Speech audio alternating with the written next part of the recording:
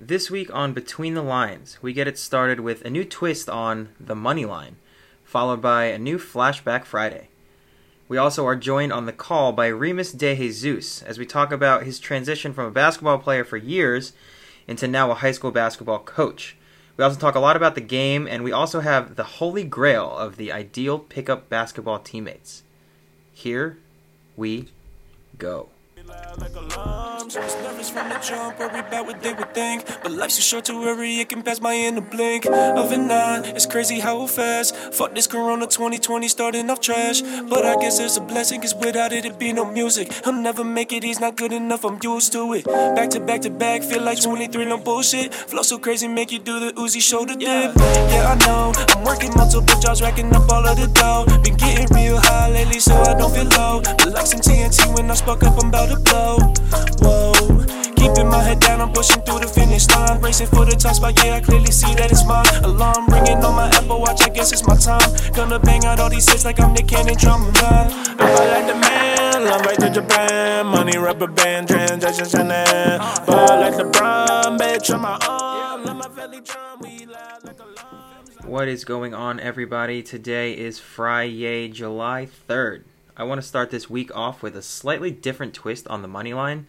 Usually I'm making a bet, but let's talk about my week on the books instead.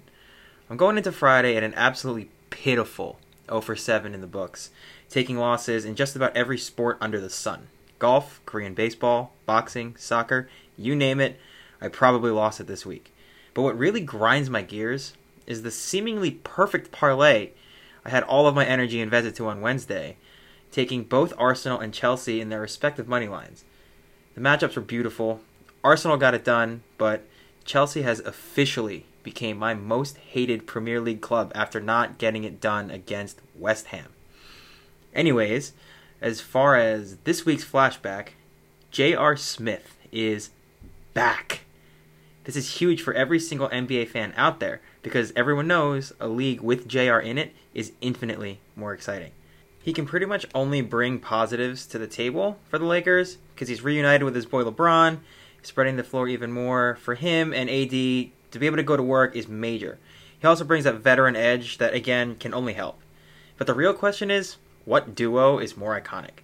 LeBron and JR or Kanye and Elon Musk? Call me crazy. I've never seen Bron and JR rock orange together in the same house. But, alright. So, this week, I have a huge basketball mind with me on the call. This guy has taught me a lot about the game, but also a lot about life outside of it. So, ladies and gentlemen, he is a mind from the coaching tree of the legendary C. Vivian Stringer. He's a director for the New Jersey Panthers AAU basketball organization, and he's currently an assistant coach at Bridgewater Raritan High School. Here he is, Remus De Jesus. Remus, what's going on, man? Hey, man, appreciate you having me. Yeah, man. Crazy times. That was like a while ago now. Dude, I know. Thinking back about it, I mean, you called me earlier about that tournament that we played, I guess, what was it? Was it Memorial Day or was it a Labor Day tournament? It Or was 4th of July? Memorial Day in 2015 or, no, 2014. That is so long ago. It's insane that we we were just talking about how G scored like 16 points in like 4 minutes. Something crazy. Crazy, man. Comeback of the year, and then he did it again the next year. So, so what have you been up to now? I mean, you work as a coach. Yeah, so I've been coaching basketball for like 7 years now. Mm-hmm. I am currently a assistant coach at Bridgewater Raritan High School, which is a pretty large public school in New Jersey, and we've been struggling the last couple seasons, but it's a school that traditionally just wins. So we're just trying to get back to that. Right. Also do AAU with the New Jersey Panthers. We arguably one of the top teams in the state. Our 17U team is going to be pretty good if COVID allows us to play. So yeah, I'm sure that's tough for all of you guys. I mean, the players, the coaches, and like you don't really get to develop the guys the way you want them to, and kind of the way they need. Yeah, I mean, it's just a big question mark. Like we didn't know if there was going to be a summer season. There's little hopes for us to play a tournament or two now, but we don't have any bearing on what the future holds. Like there might not be a winter season.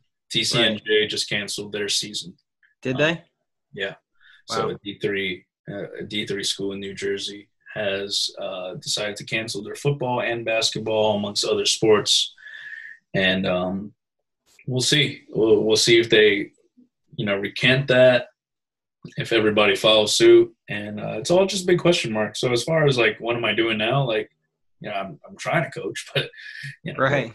We'll see. Yeah. All right. Well, so you being a coach, I guess everyone, whether in sports or in life, kind of has some sort of playbook, right? Something they like to go by or they try to live by that kind of keeps them going in their daily lives and, helps them guide them in their decision making. So what's something that you tend to live by or you try to live by that keeps you true to who you are? Something I live by, it'd be if you don't there's a couple things. Like one thing is just like I try to just keep my head down and just like do what's important, right? What I have to do and like kind of block out the noise. It's easy to just like get up in that criticism, and if you do, like it can really mess up like your mental health. So I just really want to just make sure I'm doing the right thing and influencing other people to do the right thing, which is not really the easiest thing to do sometimes. And that's kind of like affected me in coaching, affecting like young people's lives, myself, my own life. So, just making sure you like, I guess it's like a Batman thing. Like all that matters is the mission kind of thing. Right. Like he kind of does that. And it's like, I wouldn't say I'm obsessed with the mission to the point where I don't care about anything else. Right. But I will say that there was a point where I was kind of like that. And last year, and it's so crazy that, everything happened in the order it did, because I took the first international vacation of my life last year when I went to Japan, and it was like right before COVID. And it was just like, it's just crazy. Cause like, had I planned that to be a few months later, I wouldn't have been able to go. Right. You went by yourself, right? Yeah. Which is crazy, but I've since gone, and I think a lot of people have done this. They've just like gone home because of COVID. And, it's just important right now to be around family. And I think for sure. I think I would have lost my mind had I just been, staying around in that room I was renting out. And it's, financially it's just crazy to think about doing that right now, because like I have no idea. Like there might not be a need for. I'm a substitute teacher as well, and we have no idea if like substitute teachers are even going to be needed next year if everything's remote. So I have absolutely no clue. Right. It's really weird. Yeah, that's so strange. I mean, because everything you do, I guess, for a living outside of the Panthers kind of involves working through the school, whether that's the team or teaching. So, one thing about me is like, I don't want to be a classroom teacher, like obviously I'm a teacher in different ways, but my whole thing is coaching and influencing lives directly. Right. I thought about being a guidance counselor, but like, it's just not all the same stuff, No, it's not. People's lives the way you do. I think if you have a good coach in your life, you always remember that coach. For sure. Like you like as I say that statement, I'm sure somebody popped into your head. Absolutely, at least 2 or 3. Yeah. So no, I feel like a coach affects, I guess like a young person. I think a little bit more. I mean, than a teacher would. I mean, as someone who grew up in sports myself, like, I've had a million teachers. I haven't had as many coaches. I have teachers, but those are the relationships I keep. To you remember the coaches more. 100%. It's crazy, and it's been throughout the coaching career, it's been a balance, and because to be completely truthful, coaching doesn't pay like a Wall Street whatever. It's It just doesn't. But the thing, like, I guess going back to your question, like, do I have an exact motto I live by? I don't know if there's a motto, but it's like, if you don't sacrifice for what you want becomes a sacrifice. Okay, I like that. So you don't, I mean, so, you gotta, so like, it's a trade-off, it's cost effectiveness. It's like, what you value, Hmm. and what you're willing to sacrifice, and what you're not. I mean, ideally, everybody's doing exactly what they love, and they're all very wealthy, Right. ideally. But the world doesn't. I mean, some people get that, but the world doesn't work that way. And you know, I wish I had somebody to kind of guide me through that, and I'm trying to be that person for other people. Hmm. For sure. No, I mean, I feel like I mean, I know your story decently well, because I've known you for so long. So like, I know out of college, like, you started working up in the city. Like, I think you went to school for marketing, right? Something like that. So I mean, you were in Yeah, that so I job. did. Yeah, yeah. My first job was well. So my first job, um, and it was like I was like in love with the company. It was Yelp, Hmm. and I don't have anything ever. I never have anything bad to say about Yelp. Um, but I just know that, like, I thought I was better for that role than I was. It was not inside set. It was a cold calling type of sales job. Uh, Right. and so going back to what we talked about, what do you value? In that case, I Exactly. got like a pretty nice salary, a really nice work environment. I was working for a big name company, and all types of like really good stuff, like Yeah. free lunch. There I'm sure they was, took care of you. yeah, there was, the gym subsidy was the best ever. I don't know if I'm supposed to be revealing this stuff. It doesn't matter. I'm Yeah. revealing anyway. It's fine. Whatever. Yeah. So like, I was like, I got like a free Equinox, Yeah. membership, and the Equinox was right next to the office. So it was That's like, sick. all that stuff was good, but the what I was doing with 9 to 5 itself, it was miserable. Right. So it was like, okay, so what do I really value? Do I value all the benefits? Because I do, but is that as valuable as, like, what I'm doing with my time, like actually doing with that 8 to 9 hours a day?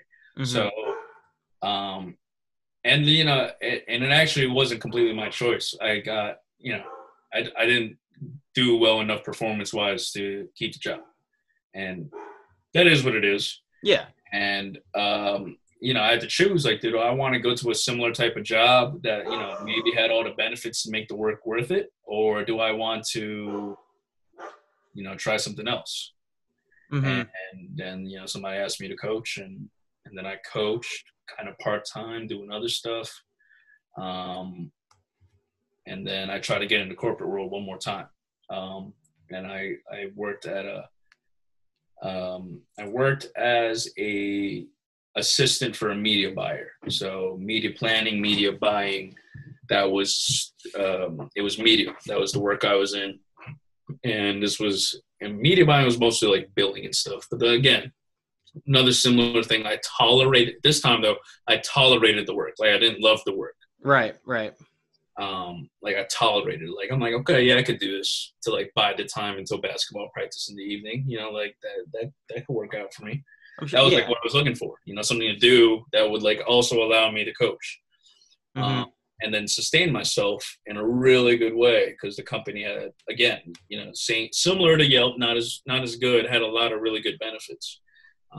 Clients taking me out to like Mets Pretty games, sweet. like, um, things like that, seeing commercials before other people, etc.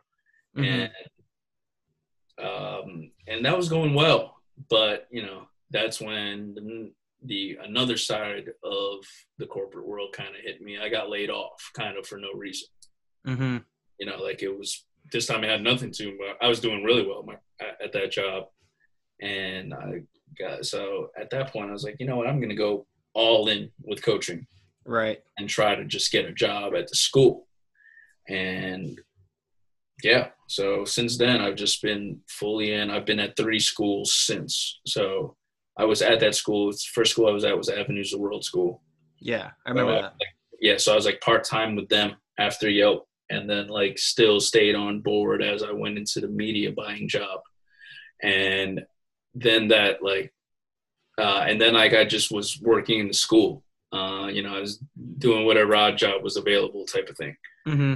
And I did that. And because it was tough, man, getting laid off, a lot of people don't know, like I was renting an apartment in New York City, and It's crazy, dude. It's crazy expensive. that's like that was like, I was signed on for a lease, and it was like, I'm committed to 6 more months of this, and I have no money coming in. So that was definitely tough. So after that, friend of mine from Rutgers, he was the head manager for the boys team at the same time I was doing my thing with the girls team at Rutgers.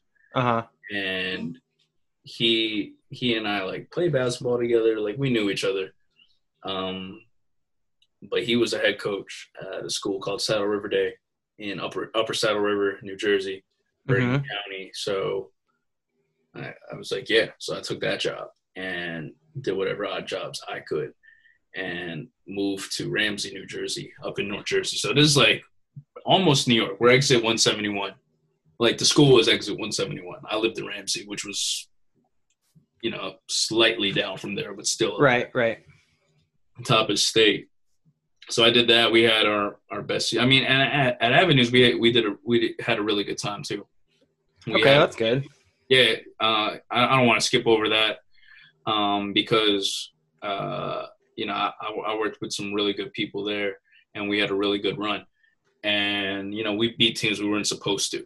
Like that's fun. We were playing like these ranked New York teams, Long Island Lutheran, Our Savior New American, Lamont, what was that other school? Lawrence Woodmere, and like one more like pretty good school. Like we played against good teams, and like we had a kid that averaged like 29 points per game. That's insane. I always tell the kids like he's the best kid I ever coached. I mean, like it's skewed though. Like he played like weak competition, and that kind of helped him get his like 29 points per game. He scored 1,000 points. Went to Swarthmore for college. Okay, yeah, I know Swarthmore. Yeah, so D3 player. I think he would have been on the UPenn roster, but for some reason he didn't get into the school. It's a tough school to get into, though. Which was weird, because I think he was a legacy, and he like was a good student. He had a good SAT. It's just it's just weird. Like it's just like it's just a tough system, I guess. Yeah, you never know. There's probably a million other things that went into that. Yeah. So you had to be good. So after that, we went to Saddle River Day, where we had a career year. Like I mean, just like us, not career year. Like we made school history. That's awesome. Yeah, we won 20 plus games. We got to the state tournament.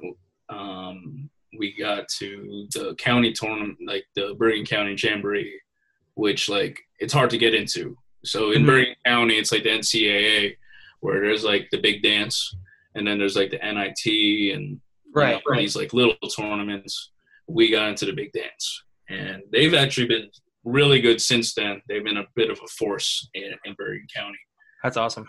So, and then after my stint there, that's when I, started my time at Bridgewater Raritan, where our first year we were pretty good as well. We had a kid, same thing as Tyler, 1,000-point scorer, went as high as you could, academically D3 and like ability-wise D3. He went to Babson, same type of level. And since then, we just been down, man. I mean, there's a bunch of factors, but we're just trying to turn it around, build. Yeah, I'm sure you guys will find the pieces you need eventually. Sometimes it's the waiting game. It's just public school, man. It goes in seconds, like exactly. It's bound to happen. But I mean, I know that's a pretty big school, so I mean, your pool for talent's pretty big relative to school. I mean, like obviously, like relative to my school. Luck, and they've been good for so long, man. Yeah, it was bound to happen. Yeah, Yogi went there. Yeah, Yogi from JSAG. From JSAG, yeah, he can hoop. So he was on like one of the best teams ever. That's awesome. I didn't know that. They won like a state sectional. Oh So wow. like the tradition is rich, and we just want to keep adding to the tradition. Right, right. And hopefully, things go well with handling COVID and vaccine development. Yeah, Uh, man. because we'd love to see. We'd hate for kids to lose another season. I don't know if you knew this, but when you were in the Philippines, when COVID hit, obviously the NCAA tournament and the NBA were canceled, but like the same thing happened mid-state tournament. So, and it happened before there were sectional champs. So, Oh wow. yeah. So some people, I guess some teams like have 4 teams left, and like 4 teams each got a sectional championship. Like It's that weird. was like how they decided to fix it. Yeah. But then and then a bunch of spring sports kids, man, football, baseball, lacrosse. They lost the senior Yeah, season. that's Like, tough, man. It's huge. yeah, I mean, that's huge for recruitment too. So, I mean, you hope and pray that the kids that were up for playing at the next level still were able to get their name out there and get their film out there and stuff with what they already had. yeah. Well, I mean, just the reality of it is like people are going to slip through the cracks, and there's going to be a bunch of people not playing at the level that they should be. So in a Yeah. year or two, there's going to be a number of transfers, I believe, or just like a number of just like strange wild cards, like guys who are on D1 rosters that aren't any good, like for that level, obviously. Right. Guys who are way too good for D3, guys who are way too good for D2. It's just, it's a big disruptor. And, Mm-hmm. obviously there's nothing we can do about it. You do wish that the American response early had taken it a little bit more seriously, and maybe things could be a little better. But like, things could have still maybe got to this point. Yeah, I mean, you never know, man. So something like this, it's one of those things where you can always look back and say what if, but you can never pinpoint. So, Right. And, but so then you mentioned, you worked with Rutgers, and I mean, I know you played hoop for a while. So like, can you talk to me about like your evolution as a basketball player? You went from playing in high school, like a good school, to falling at Rutgers, and then working with the women's team. With me kind of mixed in, and then all these like really competitive leagues that you play in now or before. Like, tell me about your little career before you got into coaching. I know you're playing again now, but yeah. So I was a stud in middle school. We can start there because that's probably. I was like, well, I one of my biggest problems is I was just like a center, which you can be as a 5'10", like 13-year-old. yeah. Oh yeah. I was having like 20 games. And like, 20 points, 20 rebounds. I was like pretty athletic for my time. Go to St. Joe's, don't have the career I want because, it's a really good school. St. Joe's and Carl Towns went there. Jay Williams went there. Andrew Bynum went there. And it's actually kind of crazy to think that in the last, I don't know, I think Jay Williams was drafted 2001. So in the last 20 years, there have been 3 lottery picks from St. Joe's with touching. That's actually crazy. Yeah, the only other schools I could say that are St. Pat's and like Montverde. I'm sure there's more. Yeah, but I mean, that's crazy. Yeah. So and it really comes down to I wasn't good enough at the time. I do believe that coaches didn't see the potential I saw in myself, and that's why I like pride myself on trying. Not pride myself, but like. I always try to like see as much as I can of a kid and try to get the most out of every kid. So, some people might think the kid stinks, but I'm going to look and see if there's anything that like other people might not see because it doesn't pass the eye test. But yeah, I get to Rutgers and I end up joining the women's practice team, which was a really cool experience and a bizarre experience. I thought it was something weird at first. I'm like, yeah, I mean, me too. I mean, and you also had to consider this, yeah, I knew girls that hooped, but like my last experience with girls basketball closely, because St. Joe's was an all boys school, was in middle school. Right. And, Oh wow, that's tough. yeah, and obviously I was culture shocked because they're girls, but it's D1 basketball, man, and that's really when I started to foster my ideals of like just women's rights, truthfully, equality, seeing things different, holding holding my opinions until I've done my own due diligence and research and seen things up close type of Right. thing. Right. So that was definitely a culture shock. But it was I guess it was a tough time for it was a tough time. It's a tough time now for Bridgewater Air in high school, but it was a tough time then for Rutgers women's basketball for X amount of reasons. Yeah.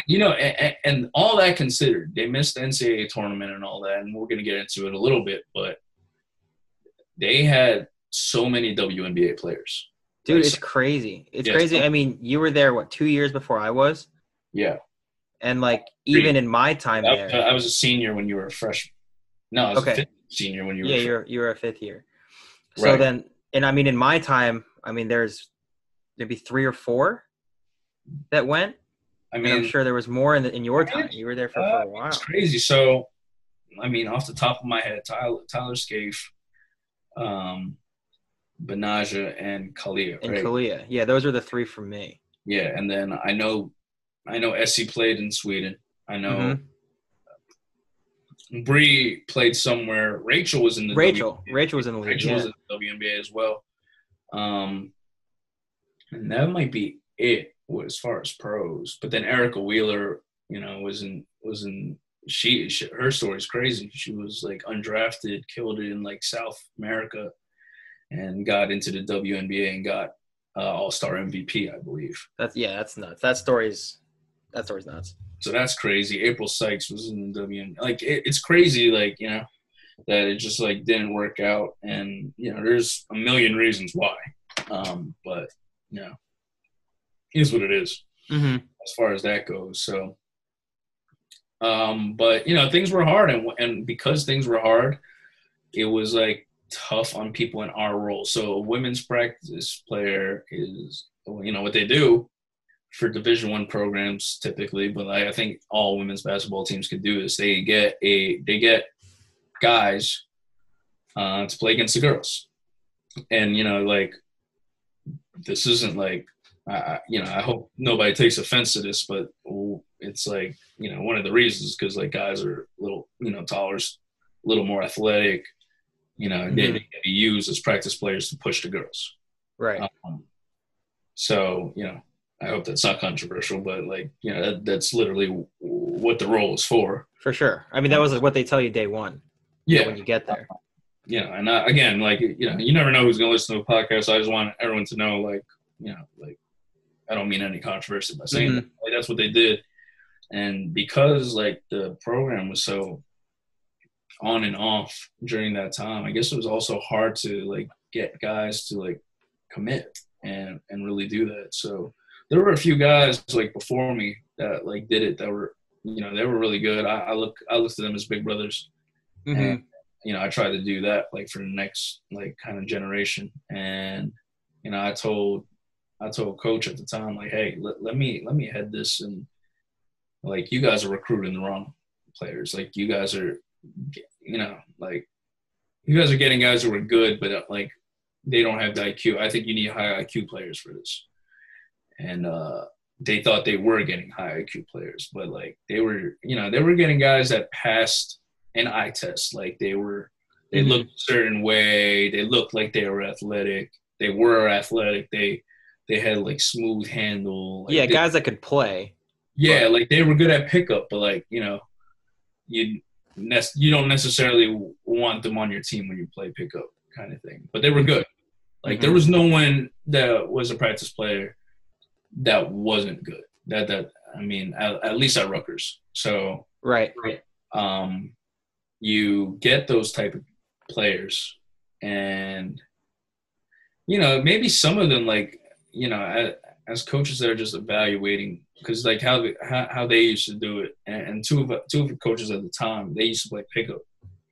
It was Coach Pointer and Coach Newton, and both of them had WNBA like backgrounds, whatever. They would go play pickup, and whoever they thought they were good, they would try to get to be practice players. That and guys who like tried to walk on the team that they thought were good. Mm-hmm. But those guys like weren't fully committed, and like you can kind of see like why somebody that talented like may have not played in college, right? Right. Like, it's like, you're 6'5", you're athletic, you can dunk it.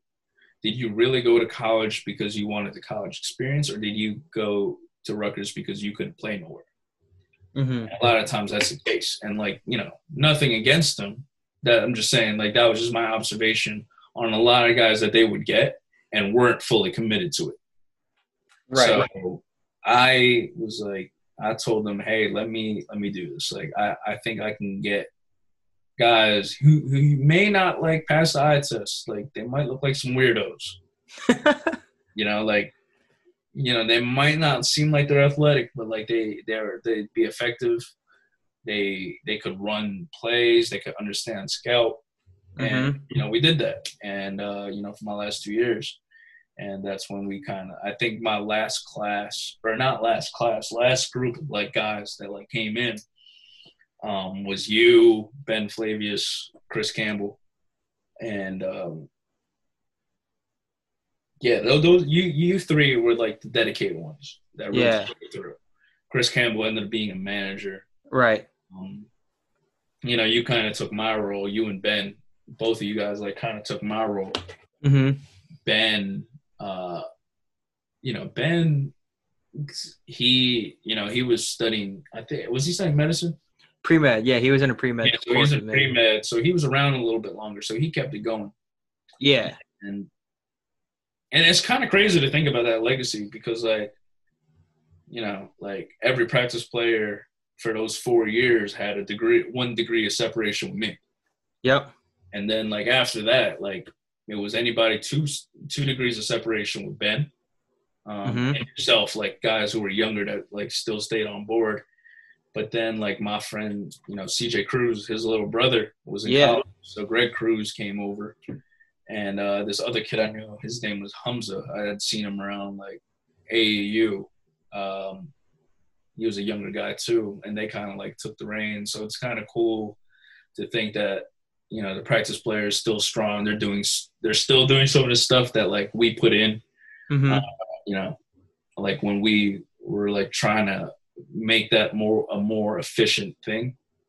And, you watch them and it's like, they still have guys. The guys they have like are not the biggest, not the tallest, not the most athletic, but they're able to run a scout. They're able to understand concepts. They play hard and they have good IQ. And, whether or not that's one of the reasons the program is being more successful now, I'd like to think that's one of the reasons, but like, I think overall it's a good feeling to know that part of your legacy is still there and still going strong. Right. Yeah, I try to visit as much as possible, but it's been harder as you get older.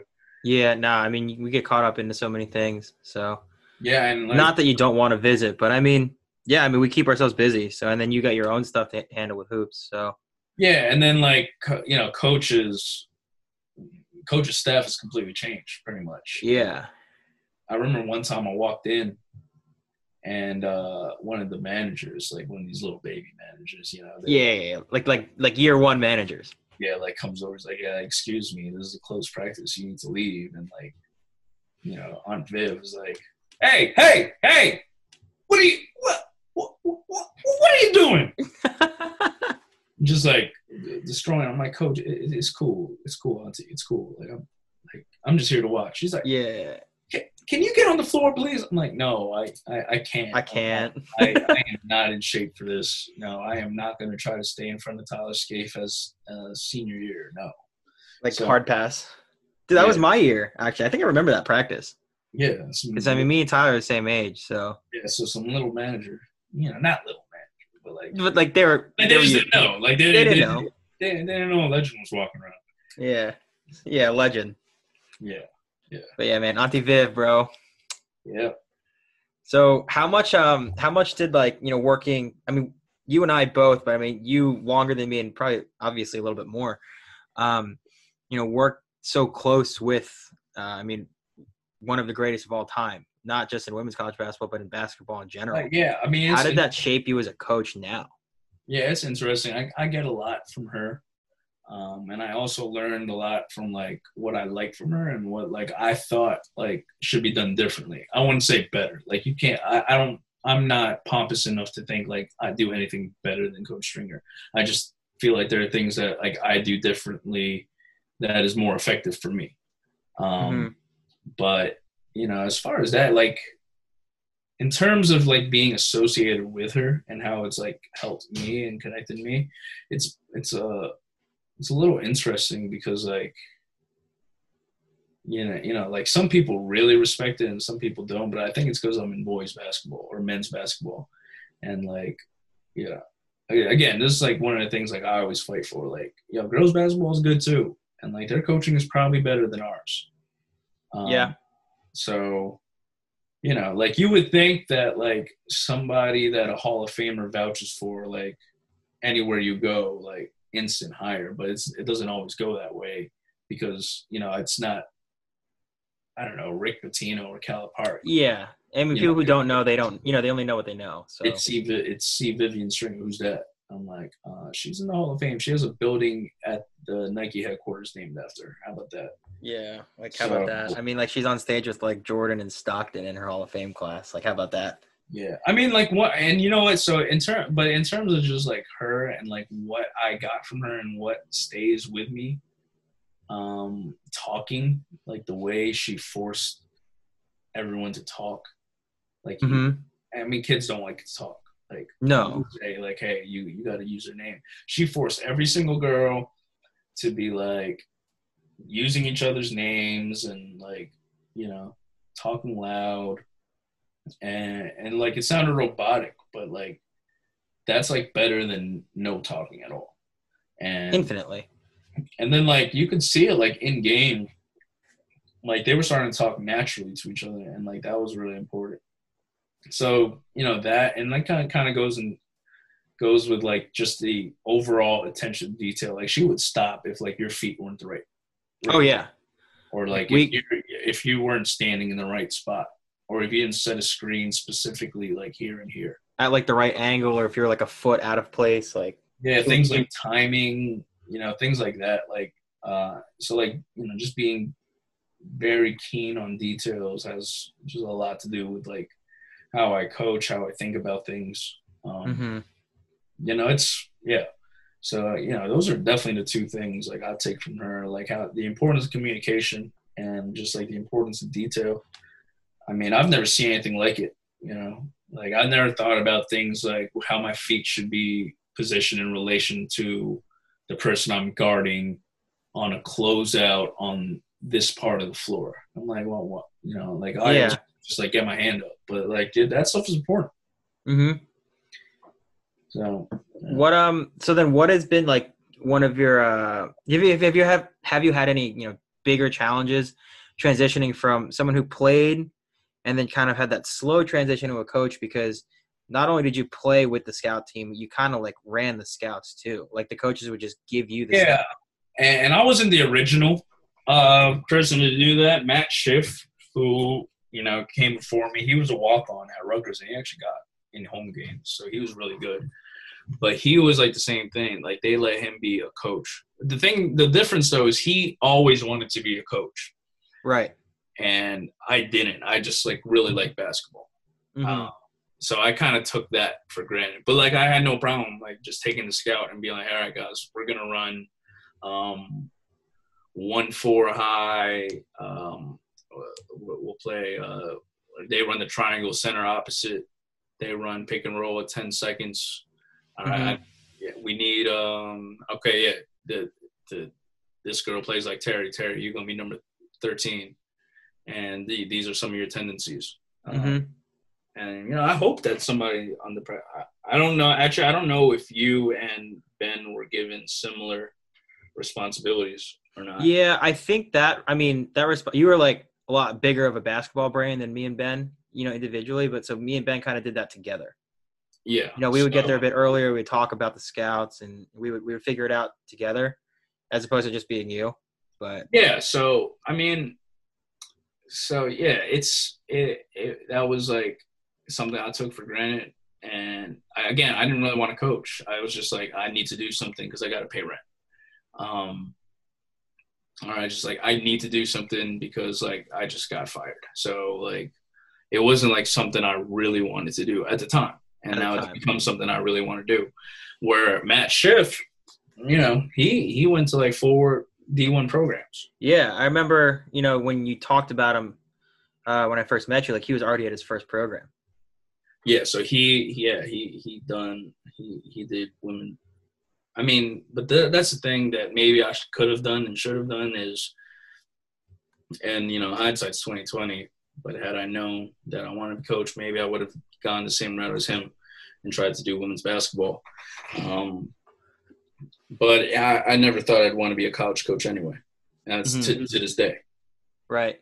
It's a different grind. It's a different type of impact that, my impact is like, I want to help kids. Yeah. By the time you're in college, you're basically an adult.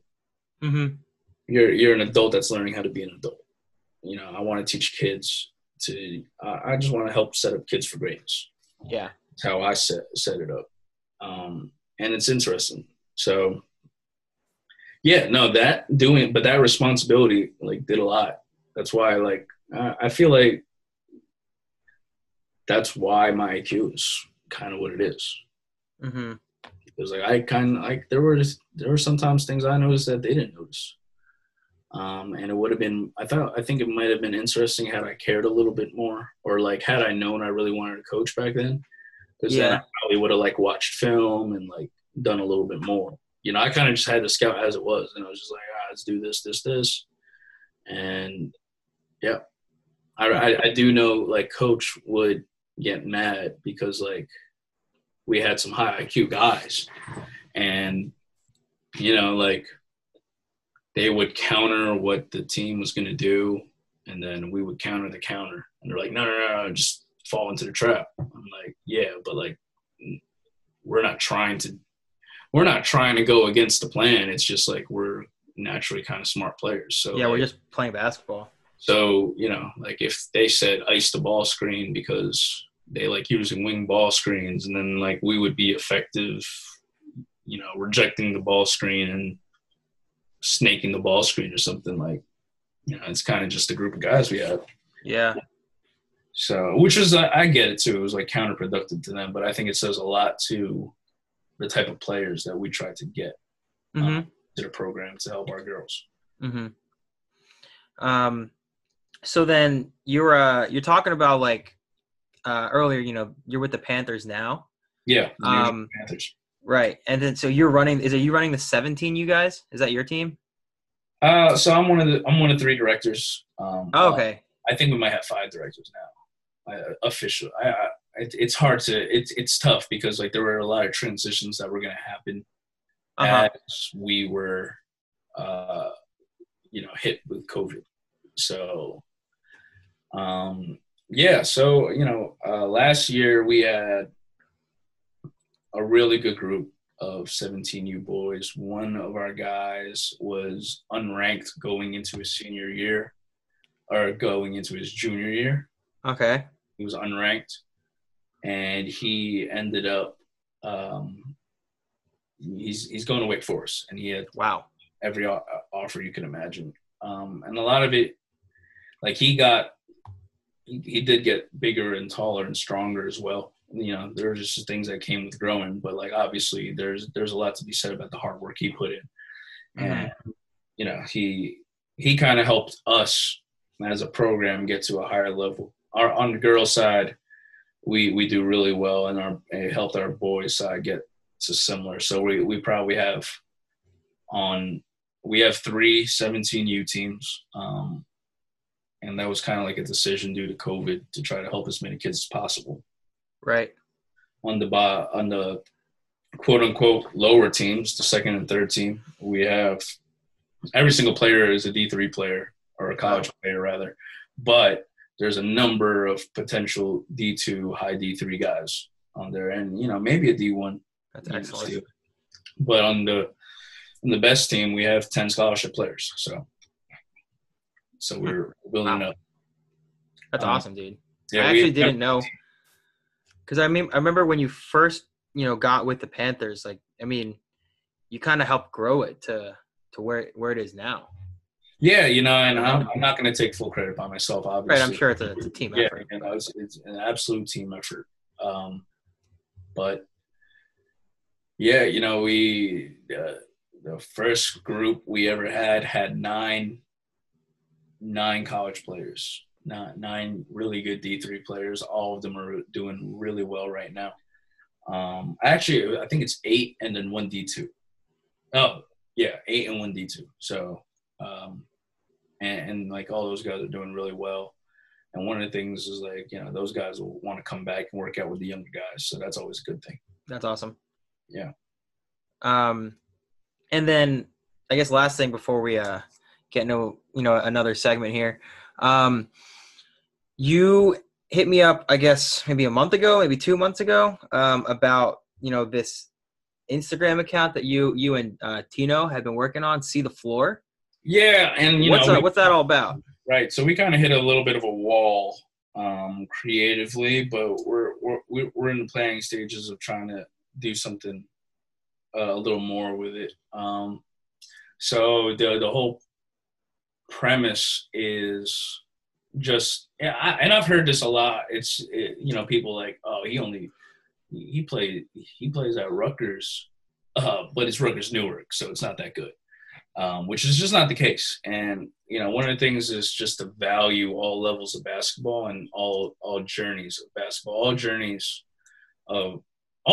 in general. There's beauty in them if you see the story the right way. Mm-hmm.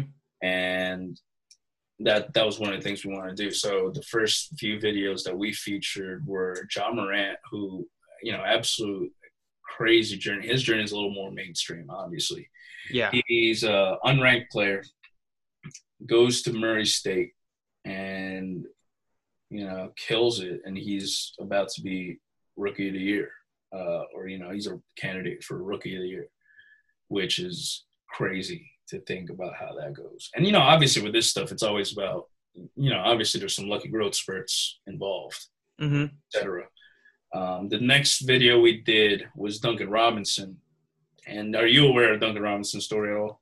Not too much, no. So Duncan Robinson plays for the Miami Heat currently, but he kind of took a crazy kind of route. And I believe there was a growth spurt involved too. So that's always important to note with this stuff. It's not like, you work as hard as you can.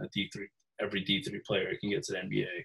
Like, that's not what I'm here to say. What I'm here to say is like this story in particular is inspiring, and like the journey is so unexpected. Hold up. I might have lost you here. I can be. Our hashtag is if you can hoop, you can hoop. So his story is I think he's from the New England area. I believe he went to a D3 school and either won the championship or got to the championship in D3, and then he transferred to Michigan and had a good career, and now he plays on the Miami Heat, and he's one of the best shooters in the NBA. That's crazy. Yeah, I mean, he came out of nowhere like this past season. Yeah, and he was a D3 guy. And, when I saw that, him and Ja Morant, I was like, yeah, we gotta find a way to tell these stories. Mm-hmm. Because there's so many times fans are just like, this guy's not any good because, he didn't play at a high major school. One of the things that really inspired me was, what's the kid's name? Number 1 point guard, young guy, Dior Johnson. So Dior Johnson was playing pickup, and Dior Johnson is like, he played with like Bronny. Uh-huh. So Dior played with Bronny on his AAU team, and he's like a New York kid that's kind of like going, throughout the country for his high school career. Some people hate on it. I don't really mind, not that it matters. Like, right. But like, I don't care that he's transferring wherever. I believe he's going to Oak Hill next year. But he was playing pickup, in one of these videos. That's a crazy thing, with social media now. It's like everything goes viral. And he was like talking trash to this one guy. And he was like, yeah, he sucks. He got no offers. He's a bum. And he goes, man, I'm going to Howard. And he goes, Howard. And then he puts up a 0. Like, Howard doesn't mean anything. Like, Howard's still a D1 school. Guys that go to Howard are still really good at basketball. Yeah, dude. And, like, even that, like D3 guys are really good. We play with a bunch of guys that are tough and, they're D3 players. Oh, yeah. And there's a bunch of different reasons. People grow at different times. People, like, there's grades. There's, lack of recruitment. Maybe you got injured senior year. Right. Maybe you had a bad game when somebody came to watch. There's there's so many things, man. Yeah, I mean, the way I see it is to go D1, you need to have, connections aside, right? You need to have grades. You need to have size. You need to have athleticism.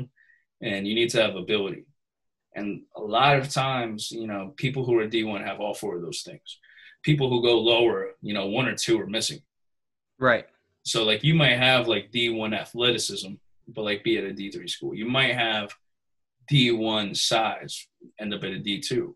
You might have D1 ability, but, like, you're 5 foot. Like, right. And then, obviously, that's not getting you up to D1. Right, which is, like, it's just, like, if you can hoop, you can hoop. So, basketball is basketball. Yeah. And then the idea came out, the Uncle Drew video came up, and I was like, what if I got like a bunch of kids who like talk like this? Like, I hear kids talking about this all the time. Like, oh, I'd never go D3, I'm like, D3 sucks. I'm like, what? So, like, what if I got a group of those kids and told them, hey, man, I want you guys to play. We're playing pickup today. And I'm bringing in a pro and, have them play against this pro.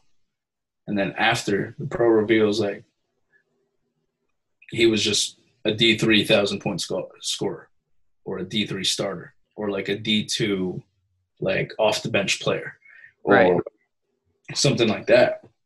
Because, listen, if you're playing college basketball, even if people think you suck, you're good. Oh, yeah. You don't get that far if you're not good.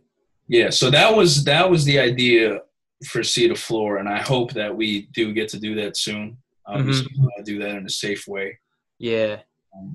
And, have, whether or not it's a secret or not, we want kids to see up close and personal what a D3 basketball player looks like, because it doesn't look like what you think it looks like. No. I mean – yeah, I know you've been to a bunch of, D3 games. So have I. And it's things that, the average person might not ever, blink an eye towards or bat an eye towards, but it's real good ball no matter what. Yeah, I just want to change the way people see basketball, really. That's the whole premise of Sea to Floor. And, we'll see exactly what approach we take for it. But I would love to see less of people saying, like, oh, Brian Scalabrine sucks. He shouldn't be in the NBA. Like, Brian Scalabrine, in the first year to TBT, he played and he was kicking people's butts. Like, retired Jason Williams, retired White Chocolate, retired Mike Bibby. Like, these guys were, like, killing dudes. Dominating. Mobley is still killing in the Drew League against pros. Yeah. Overseas pros. Like, NBA level is completely – like, any sort of college basketball is different. And I think, the whole idea behind that, it's really cool to see, it come from you, especially, and obviously Tino's helping you, but just kind of because of the way, you approach things as a coach and as a person. Um, like you mentioned earlier, you're just trying to inspire, and I think that to see the floor, I guess the way you guys are kind of presenting it, it changes the mindset that, a lot of, athletes might not think that, oh, like, if I go D3, like I'm not as good as everybody thought I was or whatever. Like, I think that it can really, turn things around, from a mental aspect of a lot of like younger kids. Yeah. And like, I worked pretty closely with Tino and Saul when they were younger, and like they kind of see this stuff now. Mm-hmm. And I think they both had a crazy and beautiful journey, and I'd love to tell their stories one day. So, I'm not going to spoil it right now, but, Tino, one of the reasons I want to work with Tino with this is because he has a good story, and he understands that he has a good story, and there's nothing wrong with him coming short with the expectations he had for himself. Right. And obviously Saul is doing a really good job with his own company, Unguarded, where, a little different approach than us. I know he started off doing some of the same stuff, having like a couple of the D2 and D3 guys he knew tell their stories, but like now he's like telling the stories of like top ranked kids, which is really cool, man. And he does a really good job. I'm definitely inspired by him all the time. But, and Tino and I are not trying to copy, what he's doing. But we do want to copy the energy that he puts into his work.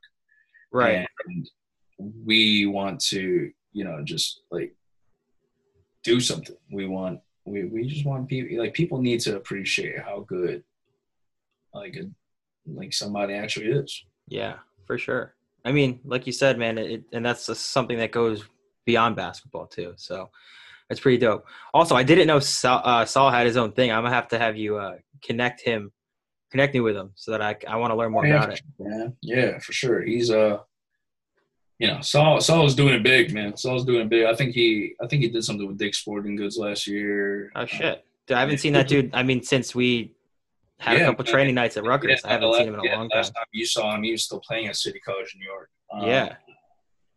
But yeah, his story is his to tell. So, but his story is incredible as well. I'm interested, man. But that's awesome to hear. All right, let's move into this last thing here. So what I like to do, every week is I do like the holy grail of a certain topic. So it's like the top 4 things in a category, not necessarily in an order, but what 4 things would you want out of this category? Yeah. Sure. So what we do is we'll alternate picks, and we can't pick the same thing. Okay. So for this week, let's do the holy grail of ideal pickup basketball teammates, like traits. Traits? Yeah. Like what type of guys would you want?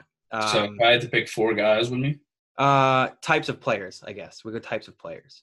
Whether that be like an energy guy or like some dude that's just like. Yeah, I mean, I could do that. All right, let's do it. You gotta go first. How does it work? So like you're gonna give one and I give one? Yeah, but you're gonna start. Okay, the first thing you want is a good rebound, like a good rebounder, and like hustle guy. Preferably somebody who plays inside. So you always want somebody who's just going to go and rebound the ball. All right. For me, it's going to be a guy that can see the floor really well.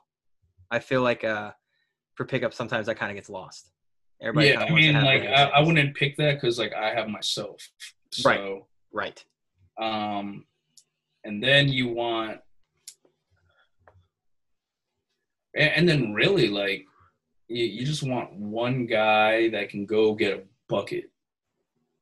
Like, but like he doesn't take too many bad shots. Like you don't want somebody that's just going to shoot every time down. You want somebody who like can efficiently play, like still makes good decisions. Like that's what he called. Like, I mean, one of the reasons I hate playing pickup now is because like guys just pretty much are taking turns playing one-on-one, walking the ball up and down the court. Like pretty much how it goes. Super whack. Yeah. So So right now I have a rebounder / guy that plays inside, and someone who's good at getting efficient baskets. Okay. For me, I'm gonna want a hustle guy, which I guess kind of branches off of a guy that goes inside. But I want that guy that kind of just, he might not give you. I mean, if you're playing at 12, he might not give you like 8 points, He might give like one or two, but this dude is like he doesn't take plays off. He's always down to play some defense, like I standard could, guy. yeah, I could. I mean, you can always think of a couple guys that are going to run around for the squad. Yeah. That get tired. So I would agree with that. But I would. I mean, I think I would take it. I would want to take a guy that can just really catch and shoot and doesn't really need the ball. Mm-hmm. Well, that Um, would kind of eliminate my role, so I didn't pick a shooter for mine. yeah, but like it just like I don't need a guy that's gonna shoot as soon as he gets it. I just need a guy that's always ready to shoot it. Yeah. I mean, And that's like kind of how you groomed me to play. It's not like you every just look gotta is know going up. what's a good rhythm shot and what's not and what's rushed. Mm-hmm. Someone that Like, kind of understands spacing too. yeah, or like if I there's sometimes like I'll give it to you on the wing, but that doesn't mean you should take a one pass shot either. Like there's a difference between swinging you the ball and like getting you the ball to like shoot. And like if you can understand the difference, you can really help a team out. So Yeah. right now we got me who's gonna like push the pace. You have a rebounder. You have a smart shooter, and you have like an efficient shot creator. So Mm-hmm. that's what I have, and you have your hustle guy. You have yourself, which is a shooter as well. You have your guy who can see the floor, and then I guess you're on the clock now. Yeah, on my clock on the third. Shit. Well, I was really hoping you didn't say someone that just efficiently scored the ball. So, I guess for me, it's someone that I can put up with someone that that might not be taking the best shots, but someone that can dependably get you a bucket. Like how sometimes pickups just game runs. I guess like basketball in general, but someone that kind of needs to slow the other team down and just get him the ball, even if he has to go ISO, kind of just freeze the ball movement. But if he can put the ball in the hoop, I want that guy. Yeah. And I guess my last guy, I don't know. This could really be anything. It could be a hustle guy. It could just be a guy who can catch a dump off pass. It could, the fifth guy ends up just being a random guy. That's true. That's actually really true. I don't know, like you gotta understand. So you're just going with just a random dude? Is that your fifth guy? Yeah, it could be a random dude. Like, I mean, it just has to be a guy that's like, okay, we're not getting the ball, and like can sometimes make a shot, and sometimes that's what it comes down to. Yeah, and you just gotta be realistic too. Yeah, I mean, it's going to be hard for you to find like a perfect five playing pickup anyways, but. Yeah, but I mean, I guess the perfect guy would be like a guy who could touch it inside and, doesn't really need the ball. Yeah. Maybe somebody that holds the ball real tight, Like, someone who holds the ball really tight. But you just need guys who understand how to play. Yeah. And you can't play like nobody wants to play with selfish guys. Nobody wants to play with people don't want to play with guys that are just going to shoot every time you get it. Nobody wants to take turns playing one-on-one. Or maybe they do, and they just never been around good basketball before. Because I have good teammates that really move the ball. And, like, if you move the ball as a team, that is fun. It just takes the fun out of it if you got a guy that doesn't play like that, Yeah. It's like you don't play pickup basketball to win championships. You're just trying to have a good time. So, all right. So for my last pick, it's just going to be a hype dude. I just want a dude that just has a lot of energy. He doesn't have to do anything. Maybe play some defense. Okay. I just want to do that.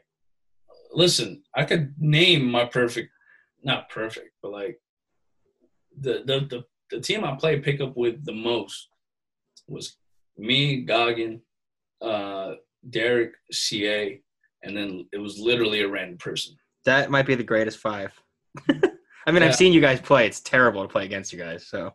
Yeah, no, you can't beat us. I mean, and one of the things was, and one of the things most underrated about me as a basketball player, and people like might never think of this, is I was really good at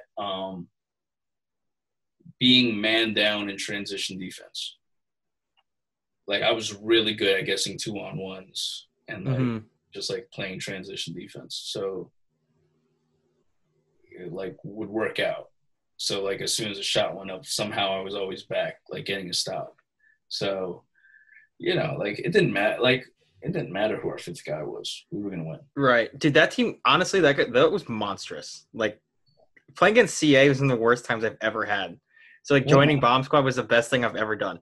Well, yeah. Listen, if you played again, and I think one of the most annoying groups to play with was when we had John Bodner, because if CA didn't get the rebound, John did. Yep. And we. Dude, I had first row seat to that in University Hoops, bro. It's miserable. My team was so good freshman year, and then like we were like, we got this. Like we didn't really know Bomb Squad. Like, I knew you guys, but I hadn't. That was the first time I played you guys like complete. It was terrible. We got blown out. Yeah, we weren't complete though. Oh. We didn't have GOG. Oh, that's right. We still got blown out. Yeah, I know. That's tough. That was tough. That so I joined Bomb Squad instead. I don't know if that was the first time we blew you out. I think that was the first time we played you guys. Like the original Cook guys. No. We played you on Livy too. Oh, fuck, you're right. That was bad. Yeah. Like before you hoops? Yeah. In the spring, like the earlier spring season. It was the 6 foot under champs the first year champs. Yeah, that was bad. And then yeah. What was my first chip with you guys? Was that College Ave? Yeah, College Ave. Was that 6 foot or was it just College Ave League? No, that was just the College Ave League. We won both College Aves. We won College Ave that spring, and then we won again in the fall. In the fall. I like commuted from New York City to like get to games. That's just one train ride away, you know? It was like one train ride away. But like looking back, I'm like, why did you, dude, it was for the legacy, bro. They were like, yo, you have to come. I'm like, all right. So I would take a train to New Brunswick and then walk from the New Brunswick train station to the college gym. Just to play. Like there wasn't Ubers. There wasn't Ubers back then. So no, there wasn't. Well, there was, but like you weren't taking an Uber from. Yeah, so I'd walk or I'd call somebody. Like, yo. Yeah. But like most of the times I walked. Dude, man, that was good. Those were good times, bro. I mean, I'm glad that you still get to play with them. I'm glad that now that I'm home, like I get. We never hooped together, man. It's crazy. Like last November, we all got together. It was the first time we had got together to hoop in a really long time since like 2017 or 18. That's crazy. Well, that's like the whole squad, right? Because I know you still play with GOG, you still play with Derek a little bit. Oh yeah, I'll still see GOG. Yeah, you sprinkle it in, but the whole group, I'm sure it's hard to get everybody together. Like Dan doesn't even live in the state anymore. Oh no, a bunch of guys don't. So yeah. That was crazy to hoop together. But we've been playing these one-on-ones, man. So yeah, dude. If you guys don't know, on this podcast, Reem hosts the High Ground. The High Ground, man. The High Ground. It's invite only, but if you can get yourself an invite, bro, it's the jungle out there. It's good runs. It's and we try to keep it low contact, man. One-on-one. We know that everybody's healthy. No big crowds or anything like that. Just trying to keep each other in shape. Yeah, that's man. Nothing crazy. The best type of basketball too, bro. 3 dribbles or 7 seconds. 3 dribbles or 7 seconds. So it's gonna get you good, man. It's gonna get you good. Yeah, man. I know a lot of people that listen to this are people that I play with back in the Philippines. So hopefully they take some lessons out of what you've had to say. Yeah. I've tried to bring some of the things that I've learned through the years from playing with you and the other guys over there. I don't know if you ever played over there, but basketball is like way different. In what way is it different? It's I mean, for me, because I've played at not the highest levels over there. I'm playing for my school. I'm playing some intramurals too, but in the big tournament that I played in, it was like no team wanted to play man. Like everybody played zone except for like one. I mean, we think we played 7 different teams in 2 weekends. We played one team that played man-to-man, and like they just refused. Like for me as a shooter, they refused to come out on me. It was insane, dude. Like you would have ripped your hair out if you were coaching against us, because, dude, it was wild. Hold on, if I was coaching against you, I don't play zone. No, I tried to tell myself we don't play zone anymore. Yeah, I don't do zone defense. Like I'll do a man-to-man that looks like a zone, but yes. I don't do no. Nah, bro. I don't do no sit around in the paint defense. Like, It's whack. we're gonna work. Yeah. Funny story, man. One time I was coaching an AAU game. It was like an 8th grade AAU game. It was a high level one, but it was 8th grade. So take that for what it's worth. And this one kid, he was talking a bunch of trash, and he like said something, and then my one kid, Ethan, like said something back. I'm like, yo, Ethan, stop talking to him, man. He can't say anything to you because he keep playing zone defense and he won't guard you. And he had nothing to say for the rest of the game. That's tough. I think he tried to plead to his coach to play man, and he was like, "We don't play man. Why would we go to man now?" And it was that feels so bad. It was actually, a psychological ploy. Now that I think about it, like I definitely caused a rift within the team, the other team, because this kid really wanted to play like man to man now because I had said that to him. Right. That's really funny. Actually, I've never heard that one. You've told me a bunch of your crazy coaching stories. I remember the one where you're up in New York. Something about you just made him run. What's that? Was that when I was coaching soccer? Yeah, I'm gonna have to. You have to tell that story about the sprints. Oh well, I mean, there's two stories. So I coached soccer, and I lost to. I coached JV soccer, and I didn't know anything about soccer, so I don't know why. I was looking back, I was like, well, okay. And we lost to the school to death in near LaGuardia Airport. That's really hard, man. Soccer. And, it's not that they were bad, but it's just like we have an obvious advantage that we can hear the whistle and we your can teammates. hear our coaches. Yeah. So, yeah. That was, and we I coached track and field. We played the same team. I thought this was going to be revenge. Mind you, it's a school to death, and it's nothing against the athletes, but they cannot hear the gunshot. So they start when they see everybody else start. We start when we hear the gunshot. So, we did have a head start, and we lost. Yeah, so school to death has my number currently. Dude, man, you're 0 for 2, bro. Yeah, they don't want to play some basketball, but I don't think it's possible for them to play basketball. I don't think so. I'm sure that's a whole different league. But all right, man. Well, I appreciate your time.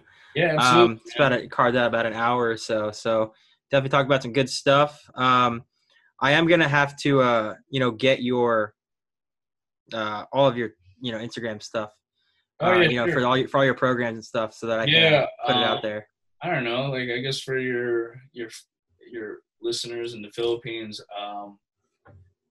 my personal Instagram account is at Coach Reem De Jesus, and that's just like what I do, like as a coach, and kind of embodies everything. We do really well on our Instagram and Twitter at NJ Panthers Boys. And you'll see, what our boys are doing, who's getting offers, how our alumni are doing, things like that. And then at See the Floor Hoops, that's that's me and Tino's like little baby, where we're gonna really try to put together good content. And again, like that'll really pick up. Hopefully, if and when we get our vaccine, and we can really get out there and get footage, because like. Editing highlights can only, it's been done, Right. So we want to really just push. We just really want to, push our movement with new footage. Mm-hmm. Yeah, man. I'm excited to see where all of that goes, and I'm excited to see your Panther boys get back on the floor now that I'm going to be home for a little while. Hopefully I can catch something in the fall. Yeah, for sure. Absolutely. But appreciate all of your time, bro, and I will talk to you soon. Yeah, man. We'll talk. All right, bro.